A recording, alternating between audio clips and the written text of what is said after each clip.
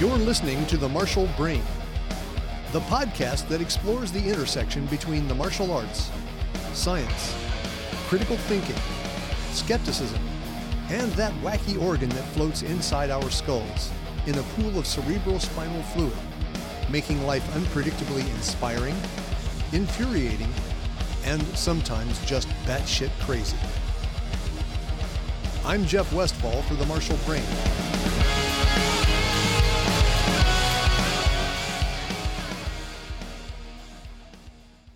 The Kicker's Dilemmas, Part 2.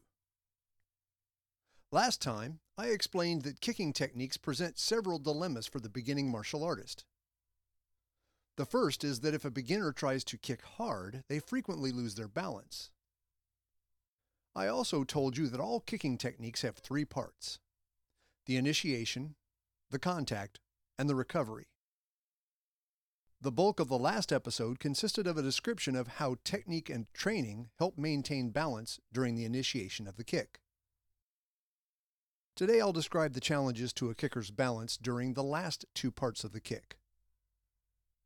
After initiation comes the second part: contact and energy transfer. This part of the kick introduces a new challenge. This results from the fact that when you strike any physical object, you make yourself subject to the physics of collisions. When two objects collide, regardless of whether both or only one of them is moving, the kinetic energy of the collision travels both ways. In other words, whatever you hit, essentially, hits you back.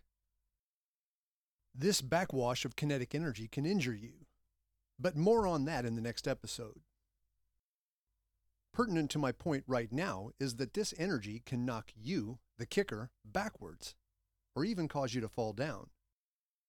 This happens especially with linear kicks like side kicks and teeps. Teep is the word that Muay Thai uses for a thrusting front kick.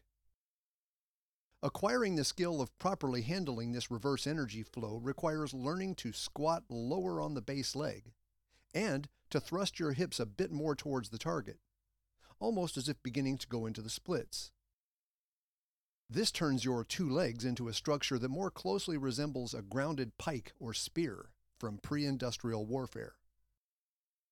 You see, if you are on foot and facing a charging horseman, one of your best tactics, at least before the advent of gunpowder, was to take a long stout spear, jam its butt end into the dirt, plant one foot on the butt end to hold it in place, while you hold the pointy end aimed at the center of the horse's mass. This works especially well in mass formation. Even if the humans riding the horses are foolish enough to try to charge a mass of pikemen, the horses have eyes and can see the spear points, and are far too intelligent to run into a hedge of stoutly braced pikes. Getting back to your linear thrusting kick, if you drop your center of gravity into a partial one-legged squat, while thrusting your hips a bit forward towards the target, your two legs make a shape that is closer to a braced pike than the shape they made before.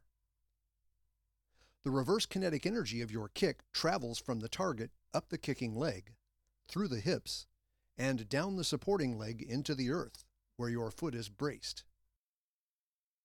Another aspect of balance in kicking at the moment of contact becomes apparent when that moment doesn't happen. In other words, you must be prepared for the occasions when you fail to make contact. There exists a particular set of skills for dealing with this situation. Their development requires disciplined preparation through training and the development of your ability to do some guesswork. When you miss with a punch, you're still on 2 feet. And even with that, I've seen more than a few boxers stumble after failing to connect with an especially hard punch. But when you miss with a kick, things get much more dicey. This can be especially true of fighters who fail to put in the requisite amount of practice at kicking in the air without hitting a target. It's easy to grow reliant, even addicted, to only kicking bags and pads. This is because, first, it's more fun to kick solid objects.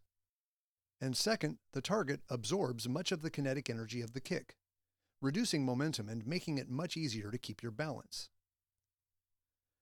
This can lead to an emotional dependence on always hitting real physical objects with your kicks. But if you resist putting in the appropriate amount of training time kicking in the air, you are literally setting yourself up for a fall. As I said earlier, in addition to training, being ready to miss with a kick also requires some guesswork. Very few veteran boxers or kickboxers use full power each time they strike. This is because they are wise enough to reserve full commitment only for the strikes that will be most decisive. The reasons why you might strike with less than full power include the desire to change the speed and rhythm of a combination, the desire to reduce the chance of injuring the striking limb, or the desire to reduce the chance of losing your balance. That last one is the one we're concerned with here. If you guess that there's a significant chance that your kick might miss, you'll be less likely to commit full power to it. But kicks, being the heavy artillery of kickboxing, have power to spare, so a less than fully committed kick can still serve you well, doing significant damage, and well worth the adjustment in delivery. There are a number of techniques for dissipating the momentum of a kick that misses, and they have to be practiced to be useful. One is to retract the kicking leg into a cocked position, while hopping the base foot in the direction that the momentum is carrying you, and at the same time, landing with your body tilted so that your hips are again closer to the opponent than your head. Another method applies specifically to Muay Thai style round kicks that are on or close to a horizontal plane. The method is what I call riding the momentum, and consists of allowing the angular momentum of the kick to spin you around, then planting the kicking foot on the ground, before continuing the rotation while standing on it, and finally finishing facing the opponent with the original supporting leg lifted into the position of a leg shield block. A third method uses the concept of the moment arm that I described earlier. This is difficult to describe effectively in an audio format, but suffice to say that you keep the kicking leg mostly extended as a moment leg, if you will, while executing a sharp reversal of the rotation of your core. Each of these methods can also be useful as part of indirect attacks, which could also be called your faking game. Few things attract the attention of a counterattack specialist, like a kicker who appears to have just missed. So if you can do a good imitation of a kicker who has just missed, while really being in control of your balance, you can execute some sweet setups to take that counterattack specialist by surprise. The third phase of the kick is the recovery. This is the process, after your kick makes contact, of regaining a structure from which you can either move or fire another attack. Recovery presents yet more new challenges to the kicker's balance, and there are a number of ways to handle it. The simplest one is to put your kicking foot back on the ground, ideally in a sensible stance. There are variations of this, some of which retain your lead, or which foot is in front. Others switch it. Some move you forward. Some move you backwards. Some don't move you at all.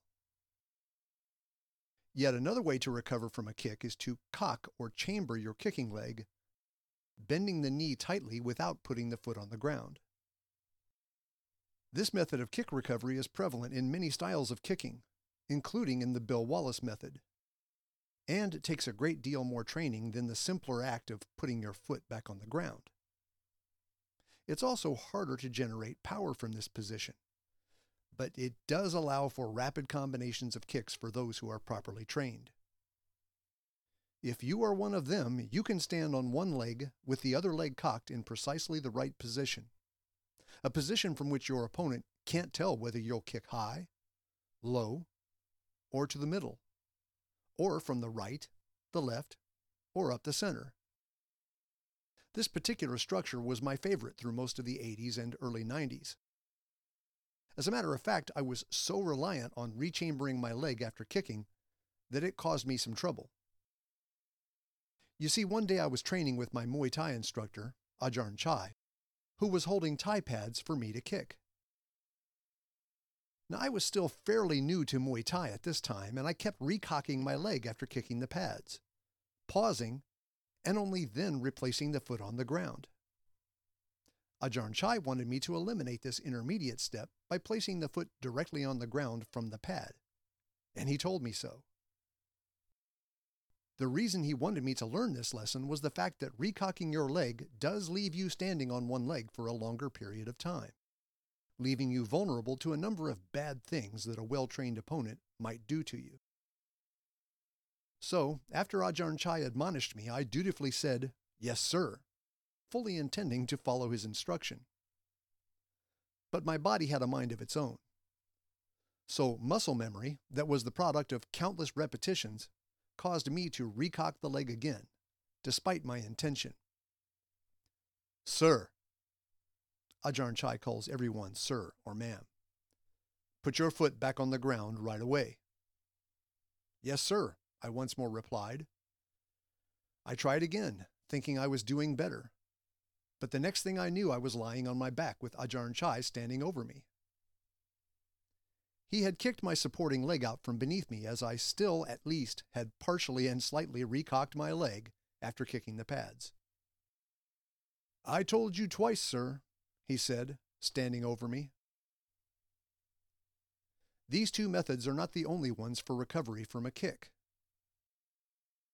The technique that I described earlier, in which you use your extended leg as a moment arm to regain your balance after missing with a kick, can also be used quite satisfactorily to recover from a kick that strikes the target as well.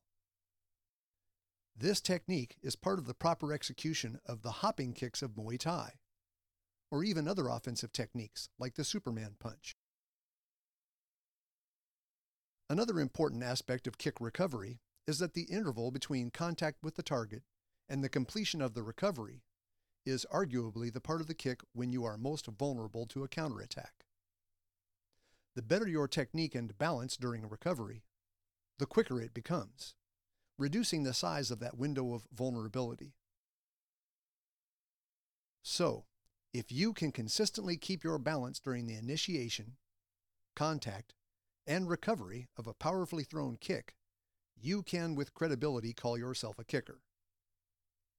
If you can't, I suspect that you already know the answer to your dilemma. It's diligent training, preferably with the help of a competent instructor. The journey begins with a single kick. Anyway, that's what I think. But I could be wrong. Let me know what you think, and check out old episodes of the Martial Brain podcast at my website, rpmartialarts.com. I'm Jeff Westfall for the Martial Brain.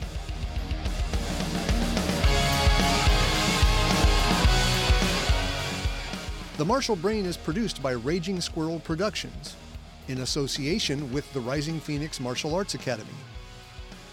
If you like the podcast and would like to help it grow, go to iTunes or Stitcher and give it an honest rating and review.